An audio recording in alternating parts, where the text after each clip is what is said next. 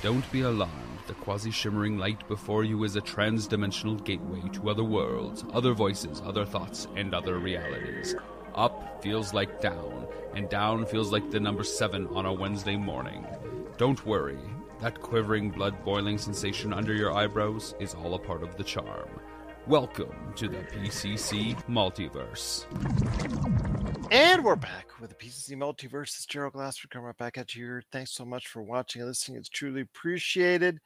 Cannot thank enough everybody out there that watches and listens. And if you can, please help us out right here at the Pop Culture Cosmos. Go ahead and like us, subscribe to us, follow us, do anything you can to support us right here at the Pop Culture Cosmos, Game Source, Inside Sports Fantasy Football, The Lakers Fast Break, The Happy Hoarder, Humanican Media, Vampires and Vitae, Wild Beyond the Witchlight with Wizards and Wine, everything that we do in regards to pop culture, the latest news and trends in pop culture, and also, of course, the tabletop RPG action. We truly appreciate you doing anything you can to support us today at the Pop Culture Cosmos. But it wouldn't be a PCC Multiverse or a Pop Culture Cosmos without my good friend indeed, Melinda here. She is going to be going ahead and popping on hopefully in the near future, maybe on Monday's show. But I wanted to go ahead and pop in a familiar face to the Pop Culture Cosmos scene. My good friend indeed. He is the man that started the Pop Culture Cosmos with me in 2016. And all those years later, he's come back after many, many episodes away. He is back in the good graces of the Pop Culture Cosmos, back in the routine again. It is my good friend indeed. He is the man behind the Happy Hoarder. You got to go ahead and check him out today, wherever you get your happy hoardness, at the Happy Hoarder on social media and also the Happy Hoarder website. It is Josh the Legend 16, Josh Peterson, and Josh, it's the Friday show, man. Good to have It you here, my is. friend. It is. I haven't been on this for a long time. Also, I'm not just the man behind the Happy Hoarder. Currently, I'm the man in front of the Happy Hoarder. If you look behind me, it's a lot of Happy Hoarder stuff over there. That's true. And you just said you were on Whatnot, did a show there. So people can Yes. check that out. I'm so happy for you, man. You're moving and grooving when it comes to that. So I'm looking forward to seeing more and more and more of the stuff that you've got going on with the Happy Hoarder. But please, again, support the Happy Hoarder today. A lot of great stuff, a lot of great collectibles. And if you've got someone in your life that loves a lot of great pop culture stuff, there's no better place to get it from than the Happy Hoarder indeed. But we've got a great show lined up for you. Got a lot of things to talk about on today's program. Stuff that's coming out this weekend as far as games. Why did the Flash disappoint? Nintendo stuff. Telling you, man, it never stops here as far as pop culture. But let's start off with the Flash. I want to go ahead because that's been a flashpoint of conversation, my friend, when it comes to why the Flash disappointed. Also, Elemental from Pixar as well. But both last weekend had terribly disappointing results on a worldwide basis and also domestically here in the US. I know all the fingers are starting to be pointed at why this went wrong from the head of Warner Brothers himself, David Zaslav, who I guess was not there originally when this movie was being made, but championed it and sported it and provided a lot of advertising for it, but unfortunately wasn't enough to Ezra Miller and their involvement in some, I guess what we've been talking about over the past few months about all the allegations and the things that they have been in court for as far as all the problems that they've created off camera. So I'll ask you, my friend, you've seen The Flash. You've experienced The Flash as a kind of like Flashpoint. I said, and first off, I think it came at a very weird time in the DC universe. I thought it should have come out 2 years from now and not now because it doesn't really do much right now for anyone. But your thoughts on The Flash and why it disappointed at the box office? It's weird because I hadn't actually until today I hadn't heard that it was disappointing because I went and I enjoyed it. It was a good popcorn flick. It wasn't amazing. It wasn't like my favorite superhero movie, but I did enjoy it. My kids enjoyed it. Um, it's funny because coming out of it, I thought to myself, I could see like why people wouldn't go see this movie. It doesn't really have anything to do with Ezra Miller. I think that that's kind of it's kind of a cop out right now for they're like, oh wait, let's see what the movie does. And if it does bad, then we'll blame it on Ezra Miller. But if it does well, then Ezra Miller will be back in the good graces. I could tell you that a lot of people were not going to go see the film because of the controversies and the off-court, I guess, legal incidents that Ezra Miller was a part of that took place that you and I have even talked about on this show way back when. Right, right. But like I see that kind of thing, like I don't know, I don't feel like it would stop true fans of the DCU from going to see that. I think it was more in the hands of James Gunn, and him moving on to this new DC platform and making these last films like Shazam, I think suffered greatly from this, making these last three DCU films feel irrelevant in the wake of this coming Colossus.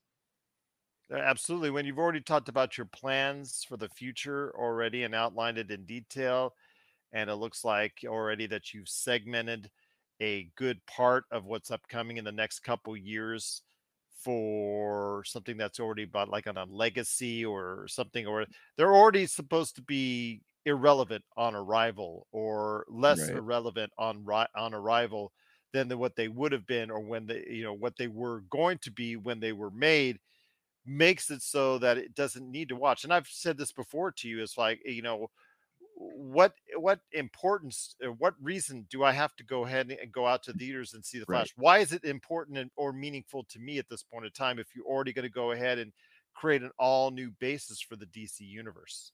Right. And I think that so this movie, from what I understand, like it went through so many cuts and reshots trying to shape it into what is essentially going to be the future of the DC universe on film. And from it sounds like the movie that could have been is a lot better than the movie that was.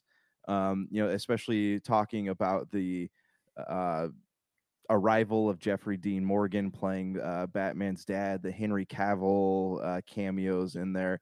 That I all sounded like it could have been really great, but this movie suffered from the same thing that some of the Marvel movies suffer from, is like trying to set up for the next big thing. I think it's so funny though. Still, I think you and I talked about this about how like you said, he played Thomas Wayne and Laurie Cohen, his co-star on The Walking Dead, now actually the debut episode of Dead City, debuted to some decent numbers for them on AMC this past weekend. Those two, I think it was a troll on Walking Dead fans originally why they were actually included in that Thomas Wayne and Martha Wayne segment so long ago in the Snyderverse. I just thought that was a troll on the Walking Dead fans originally.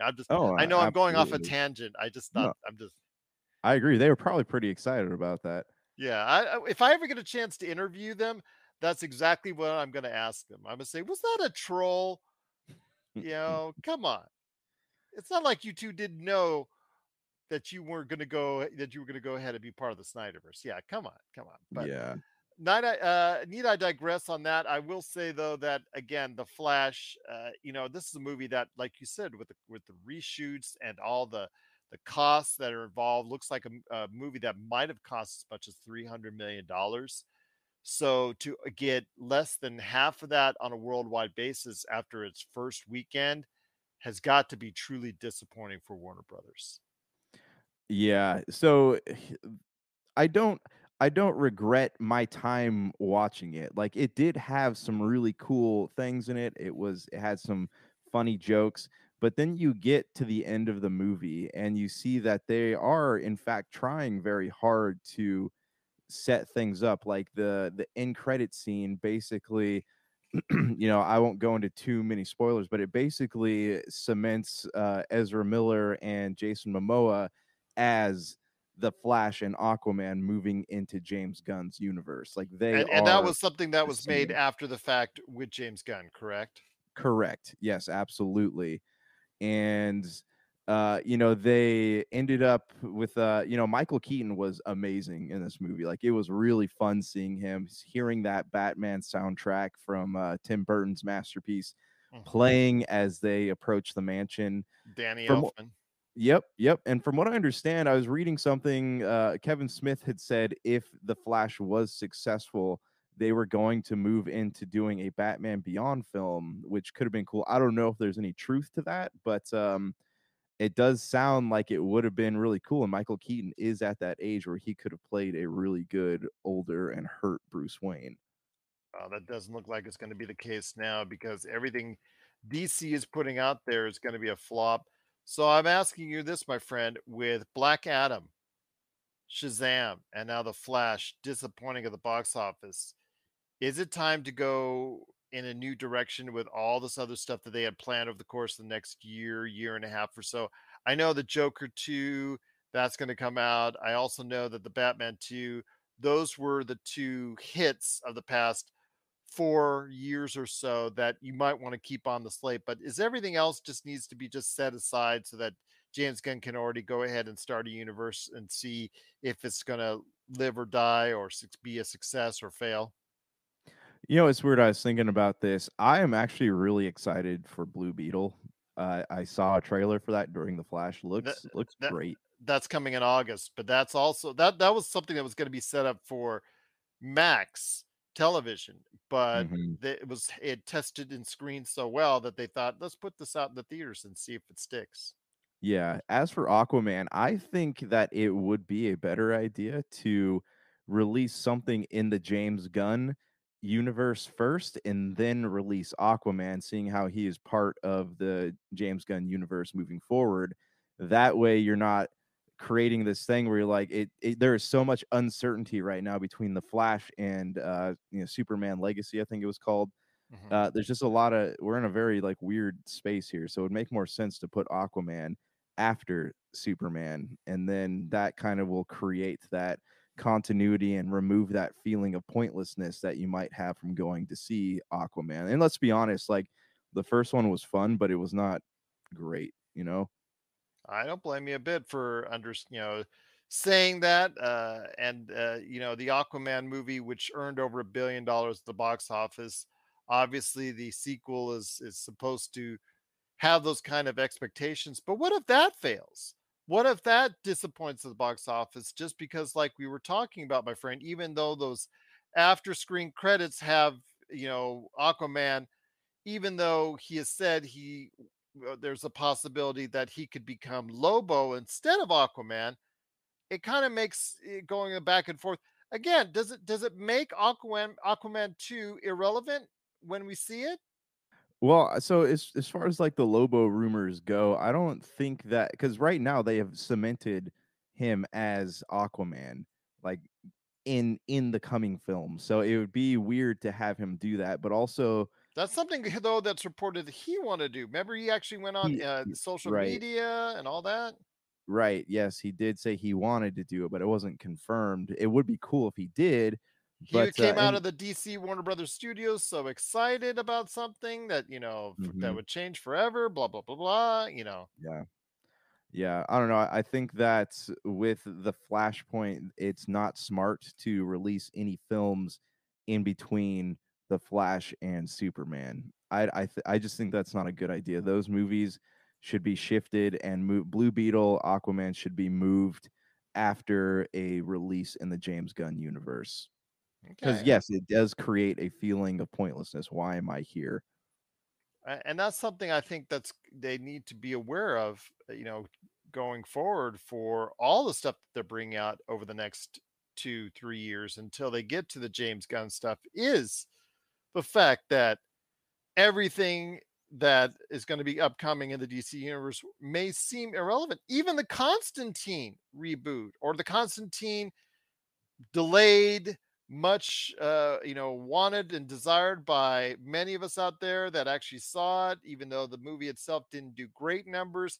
Hmm. With Keanu Reeves, there could be a possibility there's no longer a need or desire for that movie because that movie hasn't even been filmed yet, even though it's still planned out.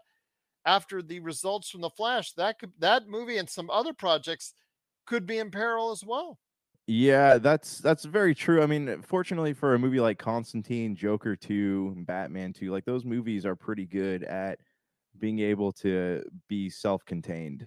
Tell me if I'm wrong, but they really need to nail this like Superman movie on the head if they want anybody to care anymore. And I agree with you on that. You have been a much bigger fan of the Superman movies than I have. In fact, I'm not even just very fond of the Superman character as a whole, although Henry Cavill, as it trended towards the end of his time with Superman, I really started to think, I could deal with this, Mhm. mustache issues aside. Ben Affleck, I actually kind of like Ben Affleck, and I hear he is actually good in The Flash as Mhm. well in his limited role there. I'm going to miss seeing him as far as on the screen in that role as well. I'm just thinking that maybe not all these moves are good ones that are be upcoming in the DC universe. Yeah, I think there's a lot of, and it as is apparent in the Flash basically gives you a chance to say goodbye to Ben Affleck. You get a chance to say goodbye to Gal Gadot, but you don't get a chance to say goodbye to Henry Cavill, which leads me to believe that a lot of these like changes, Mhm. it's due to studio ego. Like it really is. Like these people, the fans really loved these characters, and the studios don't like it when the fans know best. So they, especially when it comes to Henry Cavill. So it is. I think a lot of the mix up is studio ego, and I mean I could be wrong, but that's just what it feels like from just the way that the story has unfolded over the past couple years. So some disappointing numbers indeed for the Flash, and not to mention Elemental, which also had what the lowest per dollar opening of a Pixar movie ever at the box office, and I'm very sad to see that. And It's a very ninja release though. Like nobody really yeah. knew that this was coming out. Well, the one I didn't know about is the Teenage Kraken movie that's coming out next week alongside Indiana Jones and the Dial of Destiny. I had no idea until I actually said, and you know me, I try to keep on at top of everything. Mhm. Yeah, that I didn't even know about until I sat and watched Spider-Man Across the Spider-Verse the other day at the theaters, and I saw a trailer for it, and I'm like, oh, when is this coming out? When did On this the happen? 30th. Yeah, and that's not like that's the kiss of death right there for a movie to be sent out like that. Okay, whatever. And then you have again Spider-Man Across the Spider-Verse doing great numbers once again for a movie everybody seems to like and enjoy. I think this movie was Spider-Man really the Marvel, I guess you could say Marvel, even though it's Sony Marvel. Marvel really got the jump on DC this time around with the superhero movies. Yeah, it's true, and they've always kind of had that spot too with Snyder's Justice League cut. Like it that seemed like it was going to be a turning point, and Mhm. then all the studio stuff started happening, and whatever like climb up the ladder they were about to have, the ladder was shattered. So now I don't foresee, unless again this James Gunn Superman movie is amazing coming out the gates. I don't know how they're going to compete in this race. Tell you what, though, my friend, I'm looking forward to seeing what's going to happen later on with the DC universe and how it shapes out. But we want to hear your thoughts on why The Flash disappointed at the box office, Elemental as well. And hopefully, there'll be some movies on the way that actually do a little bit better at the box office. But tell us your thoughts on where we stand with the DC universe. Share us your thoughts. Popculturecosmos at yahoo.com. For the latest news and information, analysis and opinions on the Los Angeles Lakers and the NBA, check out the Lakers Fast Break podcast today on wherever you get your podcasts.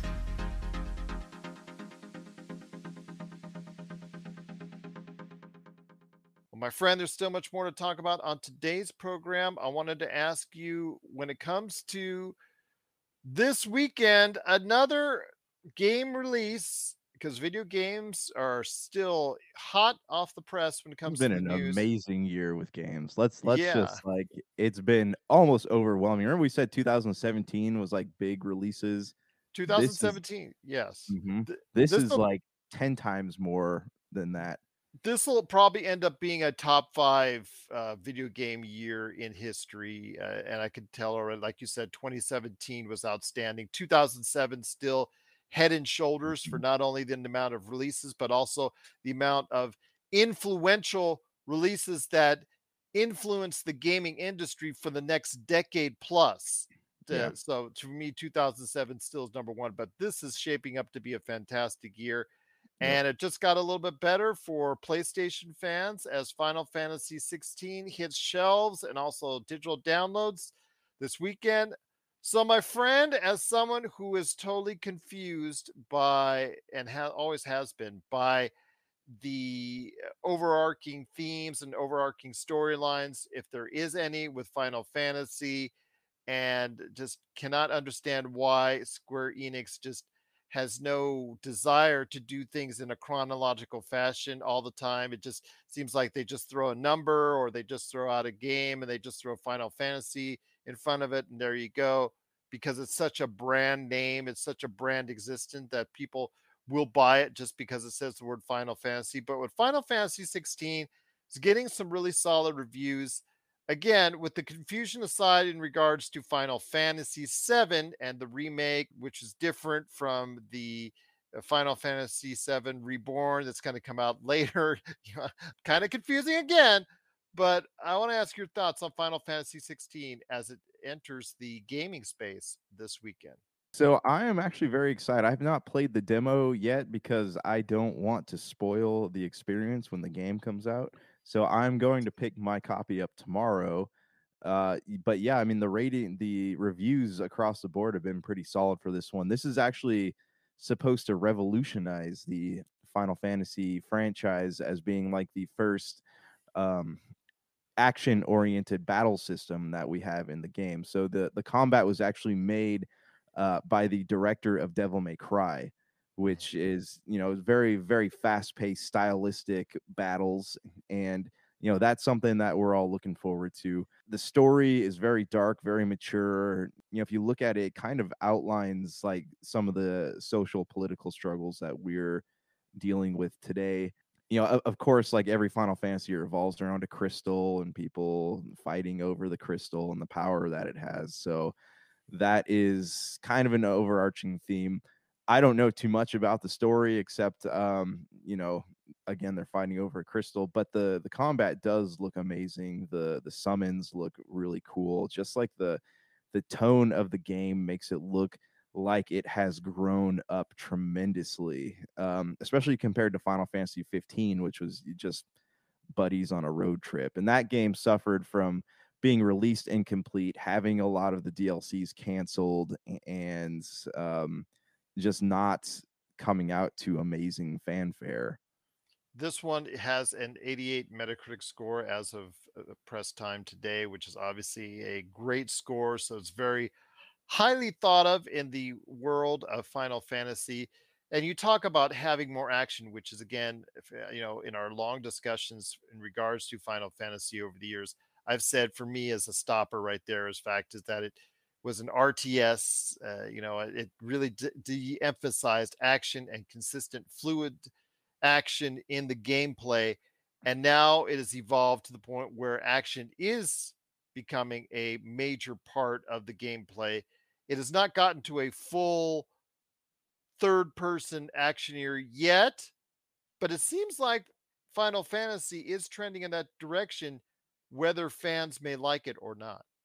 Yeah, and every game has been moving more and more in that direction. I think Final Fantasy X was like the last fully turn-based Final Fantasy entry. Then there's 12 and 13, 15. Like each of these games slowly have evolved into more action-oriented gameplay. And finally, I think that we are here. I always look at action, what do you call it, like action RPGs, action games. I look at Devil May Cry as being the pinnacle of that because the fighting is so cool, it's so smooth, it's stylistic, it looks beautiful. And from what I've seen in the demos and the videos online, like they have hit the nail on the head with this. Oh, And that's the good. story because the story is absent of Tetsuya Nomura, this looks like it might be the first understandable Final Fantasy in years. And that's something that might interest me because, the cohesiveness and of this whole overarching Final Fantasy has been probably a reason why I do not want to go ahead and be a part of it, because of the fact that there's just where do you start? Where do you get into it? Right. Where is exactly? So this may be a good starting point for people like myself that have wanted to stay away from the turn-based action, which might have appeared slower to many out there. So Yeah. I'm just saying that it's something that, though Final Fantasy is one of the biggest brand names in the gaming industry. So I'm very happy that Final Fantasy 16 is getting the kind of love that it is. Yeah, and let me just put this out there: the Final Fantasies, none of them are connected. They're all different games. Like I don't, That's the part of the problem to me. yeah, and there's this. I don't know what the obsession is with the numbered entries, the Roman numerals. I think they need to just drop those completely because it does make the game franchise seem inaccessible, right? Because like you said, you don't know where to start. So I do think that they need to just go back to Final Fantasy 1 and then say like Final Fantasy Journey of the whatever, do little subtitles instead of numbers, or just reboot the numbers completely. A la Yeah, Mortal Kombat. right, exactly. I think the biggest thing Final Fantasy has suffered from over the years is having these convoluted storylines. Like I said, Tetsuya Nomura, who is directing the Final Fantasy remakes, he is, I don't know, like in his head, I'm sure a lot of this stuff makes sense. But if you've played Kingdom Hearts, this person's heartless and that person's heartless. This person's heartless is heartless. Like none of it makes any sense. And by the time you get to the end of the game, you're like, oh, okay. I mean, that happened, but I don't trace why any of this happened. And that's kind of what's happening in Final Fantasy, especially Final Fantasy Remake. I guess it looks cool, and that's the thing that is cool about it. And it's just nostalgia. But yeah, I don't know. I think that they do need to move away from the numbers, try to make the game more accessible, because as more and more entries come out, you're going to see the younger fans that have been playing it, they're growing up, and you're not going to get younger ones in there because of exactly what you said. You don't know where to start, and the numbers are very intimidating. Plus, the turn base is a very segmented audience these days. Turn base, back when you started playing Final Fantasy, or late 1990s, when the Final Revolutionary. Fantasy, yeah, that was something that people were very interested in. But again, we're seeing more with, I don't know how you would say, the Souls games. I Hmm. guess it's now one of the more leaned upon, more enduring, more interesting styles of gameplay. No matter what the difficulty spike is, people Yeah. seem to be more interested in that type of format. And I'm looking at right now all the images on screen. I'm looking at gameplay as we're talking about this, and this seems more like it's down that road, and that they've learned that they might want to go ahead and go this direction for the foreseeable future. Yeah, exactly. And the great thing about like the Souls-like games is the game only stops when you die. And Mhm. in some of the older Final Fantasies, a turn-based, the game stops every time you fall into a battle. This Final Fantasy 16 looks great because the game only stops when you die. I want to go in there and just flail away or use my magic or whatever. And Right. that's why it really was the main reasons why I could not ever get into the Final Fantasy series. But it looks like that has changed.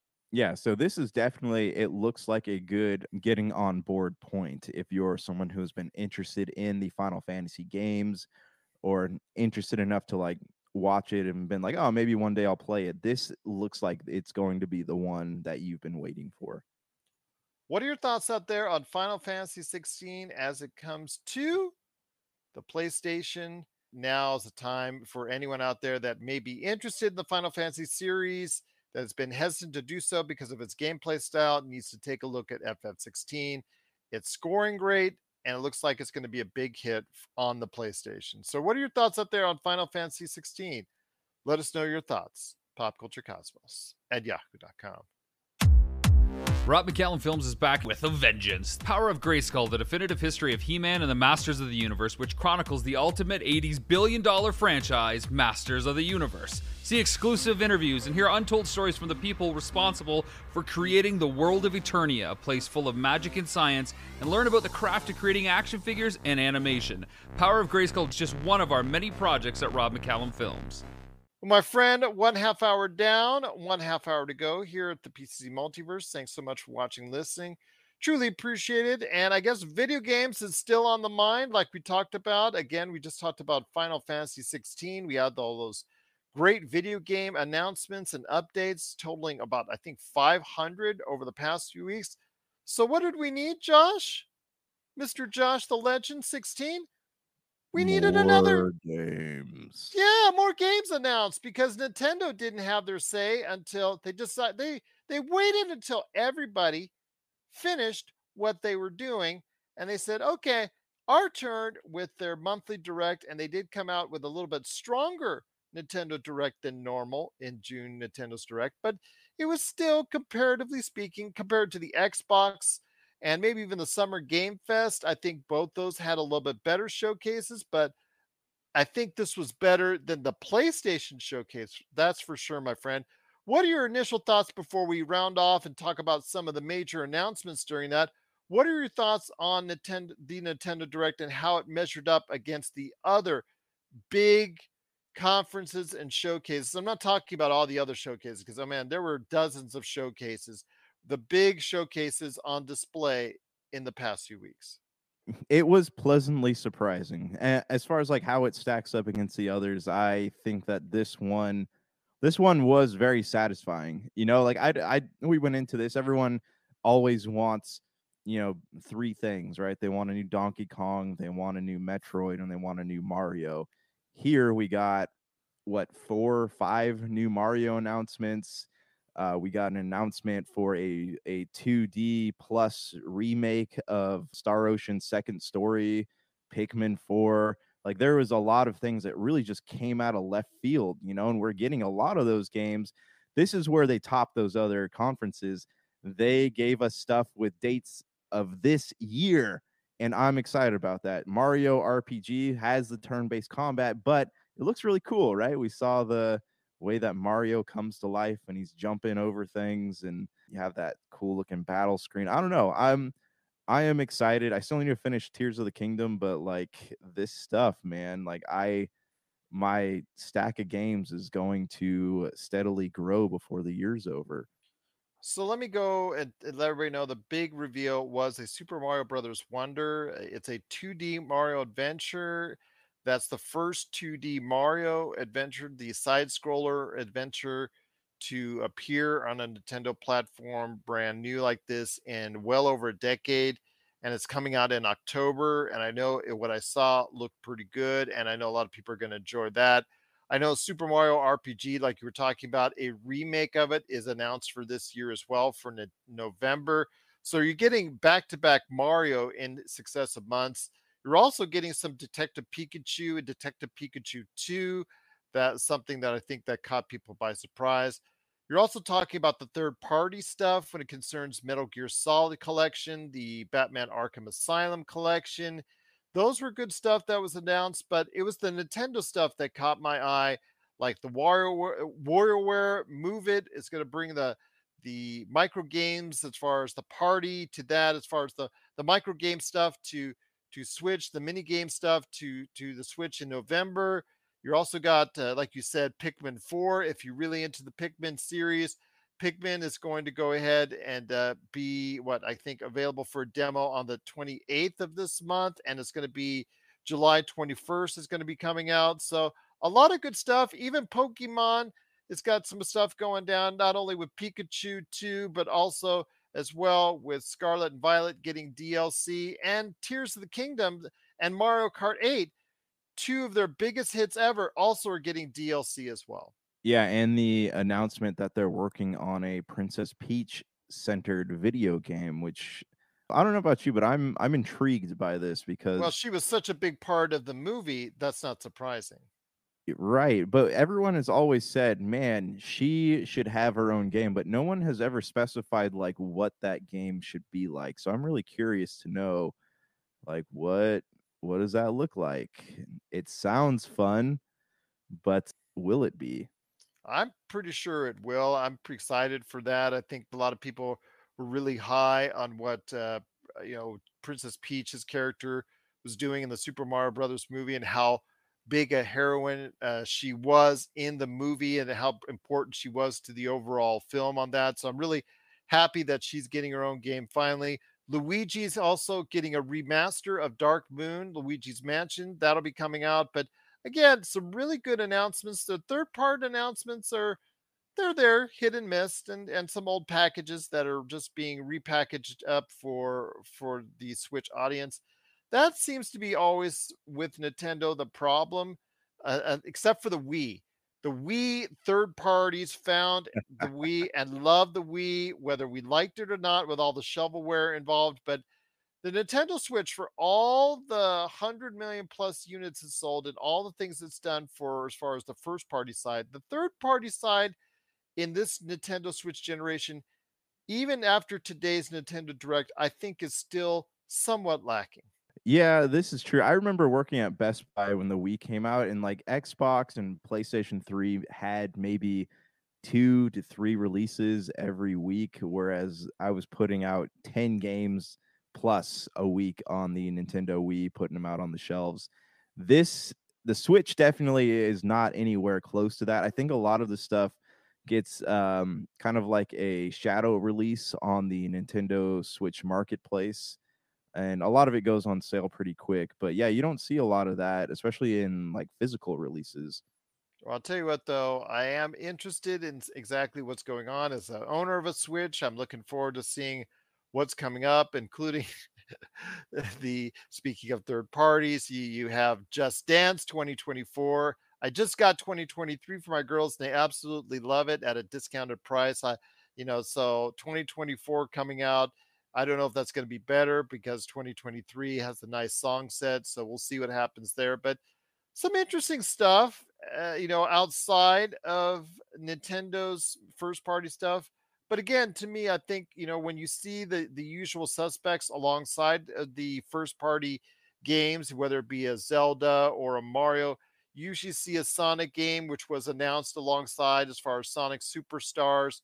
That's coming to the Nintendo Switch. Persona 5, Tactica, that's coming to the Switch. Mario and Rabbids, Splatoon 3, some of the usual standbys. It'd be nice to see if we could see something that, on a third party standpoint, would be really surprising to see something out of the box. Like, let's say, like Call of Duty, or let's say something like, just some type of third party killer game that's on the other big systems that would get a release on the Nintendo Switch.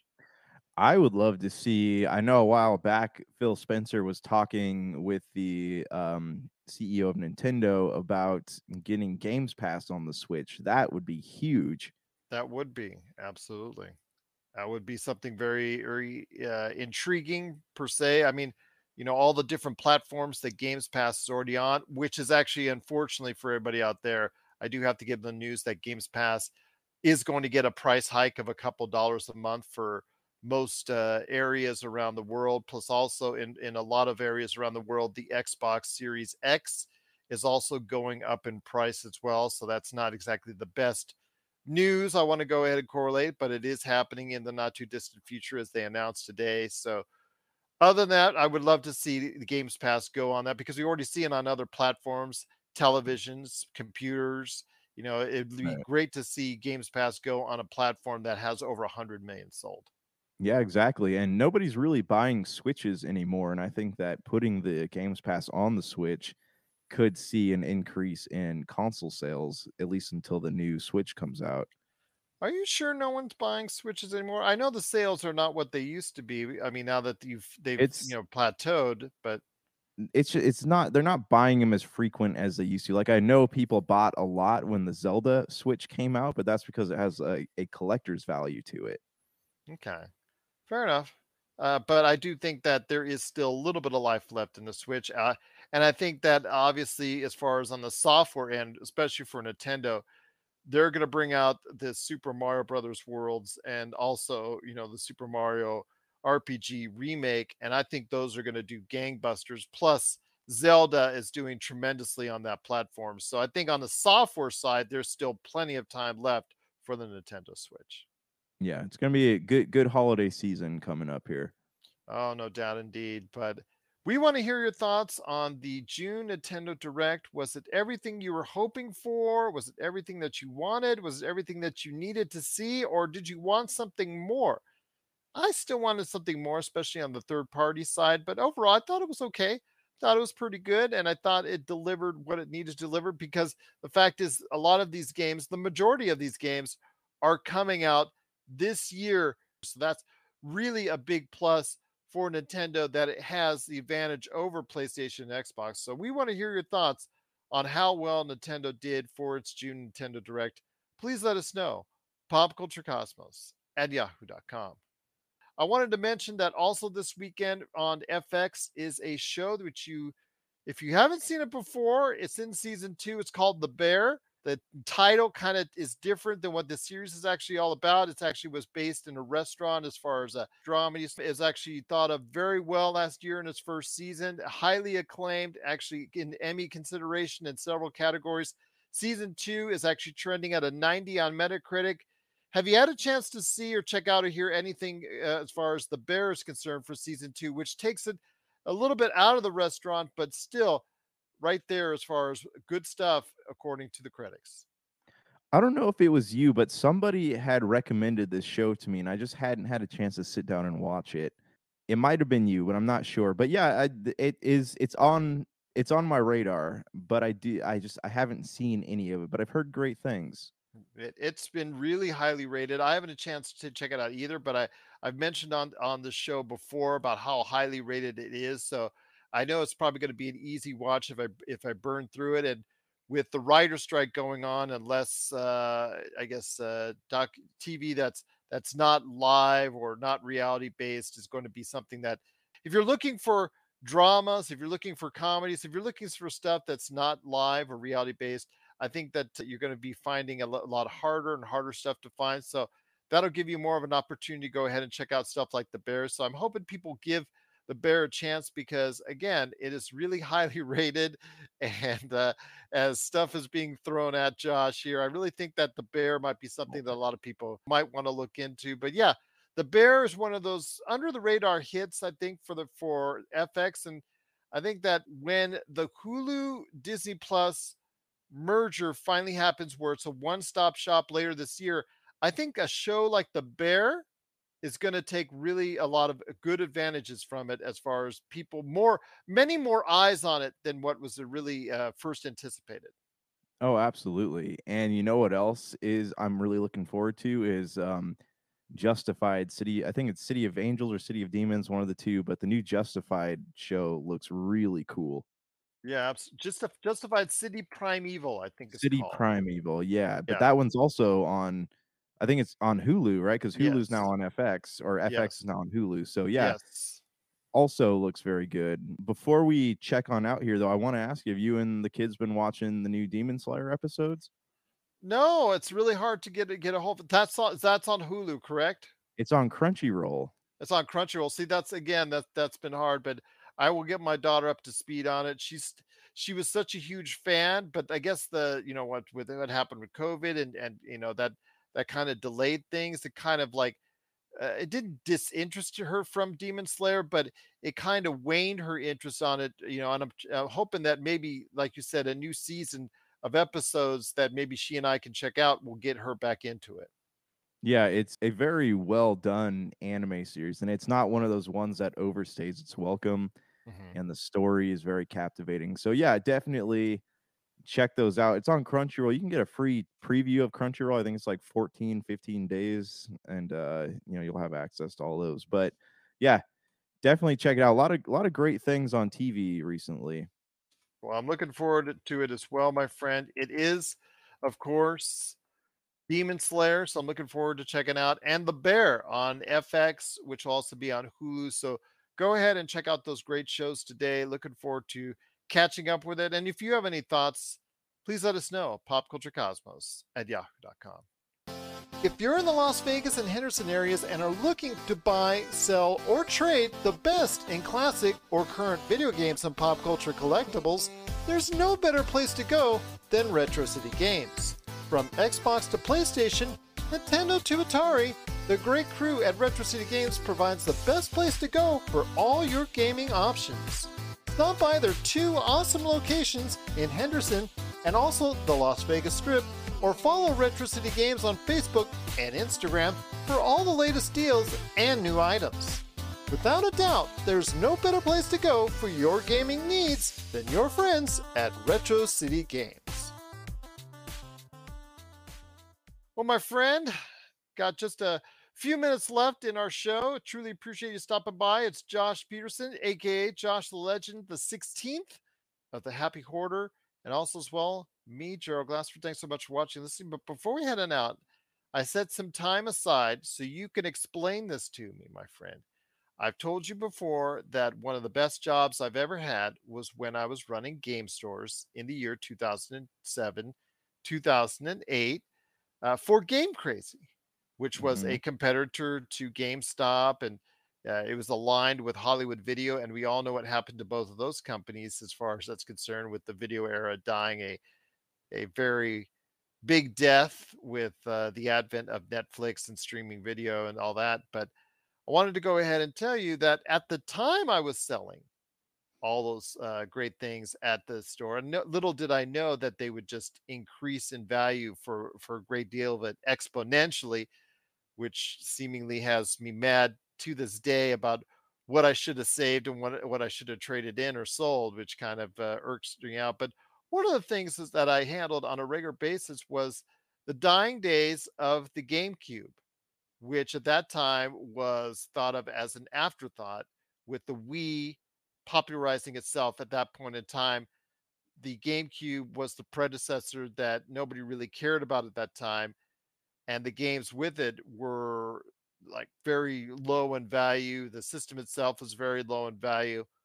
Well, lo and behold, over a decade later, after the final games have been made for the GameCube, and the GameCube in the collecting community, as everything in the video game community and industry spiked heavily during COVID and that type of era at around 2019, 2020, 2021.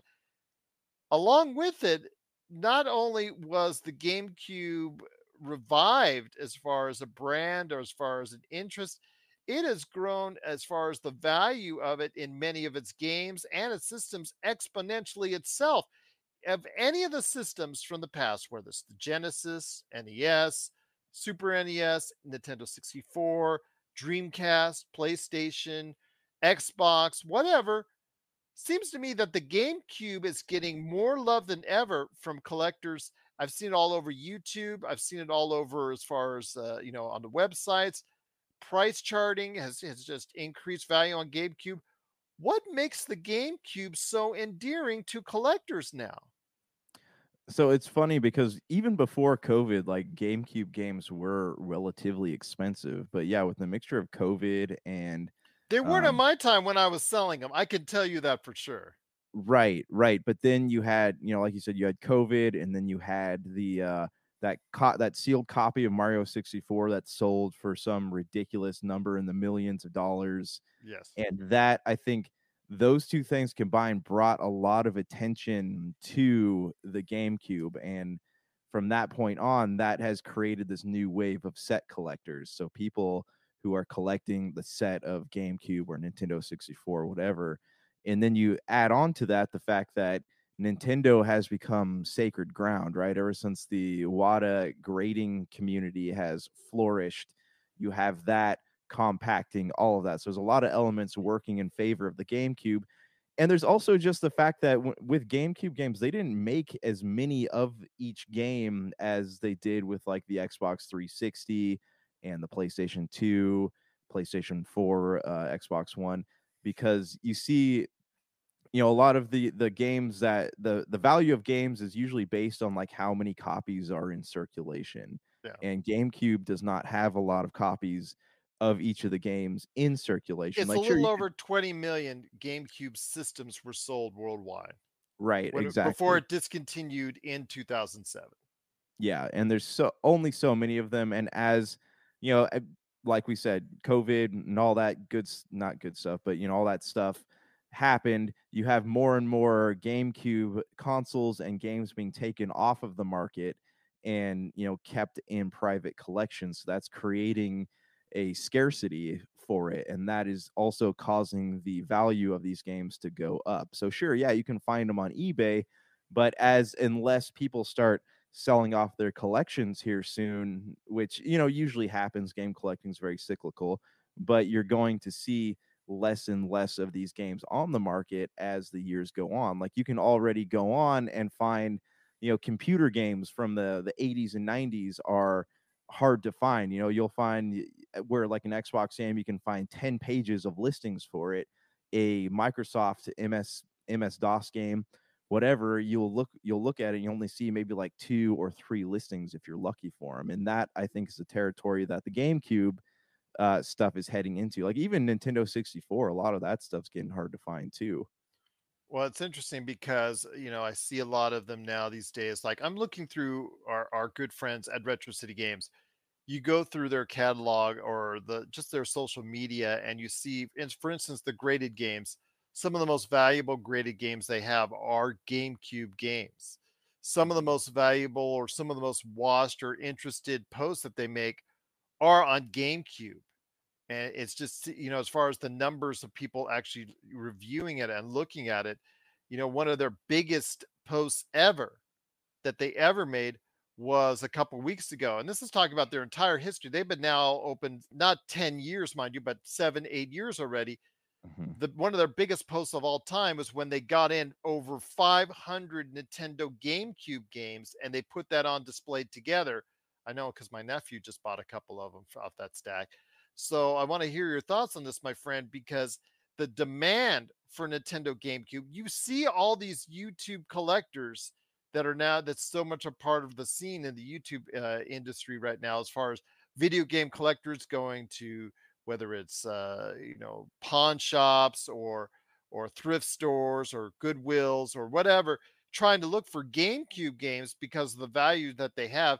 It's just amazing to see how much of a beloved system now that it is, more so than it ever was during its entire tenure that it was alive.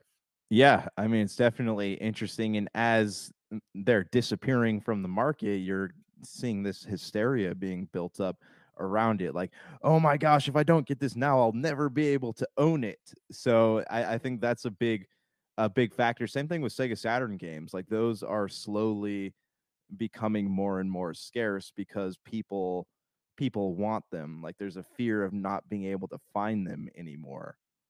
It's just interesting to see this demand over a system that I couldn't get rid of.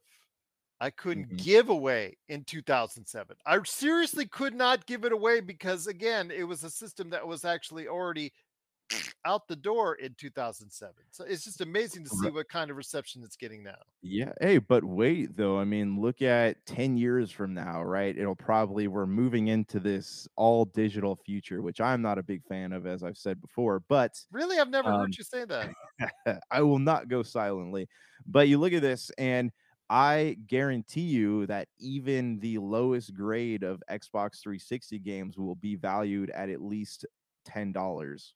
I think the 360 is getting more love from collectors right now than the original Xbox per se, which is kind of disappointing to me. I know the Xbox 360 is, a great system and actually turned out to be a much better system than people thought. Red Rings of Death aside, of all the systems of the past 20 years that is not getting any love, that I believe should get some love, I think the original Xbox is the one I think that's getting the least amount of love, and I'm kind of disappointed by that. Yeah, but I mean, it's only a matter of time. Like, game collecting is very cyclical. Like, Sega Genesis was hot for a while, GameCube, anything Nintendo will always be desired. But there's Sega Saturn, PS1 games were valued very highly for a while. Some of them still are.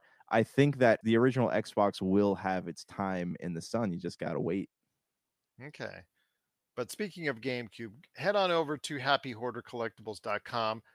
Go ahead and pick up Over the Hedge, please, for Josh. And It's my yeah, last GameCube game left. please go ahead and let us know why your thoughts on why the GameCube is now so popular amongst collectors at popculturecosmos at yahoo.com. But my friend, before we head on out, I wanted to go ahead and give you plenty of time to give everyone an update on what's going on with the Happy Hoarder. You talked about your newest venture for the Happy Hoarder. A lot of great stuff going on. People got to keep up, especially if they want some good things and good collectibles from the Happy Hoarder. That's right. Well, as always, you can follow us on social media. Every like counts because that helps us get into conventions, especially the bigger ones. But we just started streaming on Whatnot. You can follow us at Happy Hoarder Collectibles and always check out the website at www.happyhoardercollectibles.com. And I'm going to be, I know I said this last time, but I'm in the process of working on a pre-order section on the website, so you can pre-order the newest Funko Pops, Marvel Legends, DC Multiverse stuff. If you follow the social media pages, that's the best place to see what we're up to. We started doing some unboxing videos. We got some Bandai Union Arena Demon Slayer cards in, so I have a video of my kids opening a couple packs of those, kind of seeing what's inside. Yeah, definitely check us out. Any type of support you can give is great, whether that's just a follow on social media or a purchase on the website. We're incredibly grateful for any of it. Absolutely. And they can go ahead and check it out today. I am checking out right now happyhoardercollectibles.com. You go ahead and find all the things that you want to go ahead and find in the world of pop culture and collectibles, action figures, comic books, video games, trading cards, and even some DVD and Blu-ray, which what's the market like for DVD and Blu-rays? It seems to be mixed. I mean, depending on the movie or TV show that you're looking for, it seems to be where for every one thing that hits with collectors, there's probably 100 that just don't seem to matter. Right. Yeah. So for DVDs and Blu-rays, I've told myself I will only carry superhero stuff because people always want to see that stuff. And I try to keep my prices below, what an Amazon Prime rental would cost. Anime is something that always sells though. Like I got seasons of Dragon Ball that, I've been selling like it's going out of style. If you ever find one of my favorite shows from this century, MXC, which appeared on Spike TV Oh, yeah. earlier in the century, those are known to be extremely valuable. So if you find any when you're out and about rummaging through or looking for that next deal, I'll just give you a heads up, my friend, and everybody out there. MXC is something that's really valued. And, even though you could catch it today, there's actually even I guess what's one of the Tubi channels or one of the channels that if you have all those extra 100, 200 extra free channels, whatnot, there's actually a devoted MXC channel or and even a Twitch channel to MXC. Doesn't matter. If you find the DVD or Blu-ray of it, it's extremely valuable. So I wanted to give you a heads up on that, my friend. So That's exactly what we need. More MXC. oh man, I tell you what, talk about politically incorrect. Yeah. I was actually catching some episodes on Freevee. Freevee, that's the one that is also on as well. And it just reminded me of some good times and how, yes, how politically incorrect it is, but how funny it is at times. And it reminds me of the best of Wipeout. If Hmm. everybody loved Wipeout, but is actually took it a step further as far as the comedy is concerned. So yeah, Yeah. give that a shot. Always a great thing to see. If you put the politically incorrect stuff aside, you can go ahead and check it out and enjoy it and let us know your thoughts right here at popculturecosmos at yahoo.com. But my friend, a great episode. But any last thoughts before we head on out? Like I said, I'm looking forward to the holiday season as we get more games coming out, more movies. As far as pop culture is concerned, like it's gonna be a crazy stretch from here to the end of the year. So I don't think there's gonna be any downtime when it comes to that. But yeah, it was fun being back in the multiverse. Absolutely. Great to have you here, my friend. Don't worry, everyone. Melinda's going to be back on the multiverse next week. Who knows? She might even be on the Cosmos. She might switch places with Josh for next week as well. So she might end up being on the Monday show, depending on when I can catch up to her. So we'll see what happens. But Josh, great to have you here, my friend. As always, Pop Culture Cosmos is nothing without you, my friend. Well, I appreciate it. It's been quite the ride through the cosmos over the years. Absolutely, indeed. And I hope many more years to come for both of us right here in the pop culture cosmos. So for Josh Peterson, this is Gerald Glassford. It's another beautiful day in paradise right here in the PCC Multiverse. We thank you for listening. And here's hoping you have yourself a great day.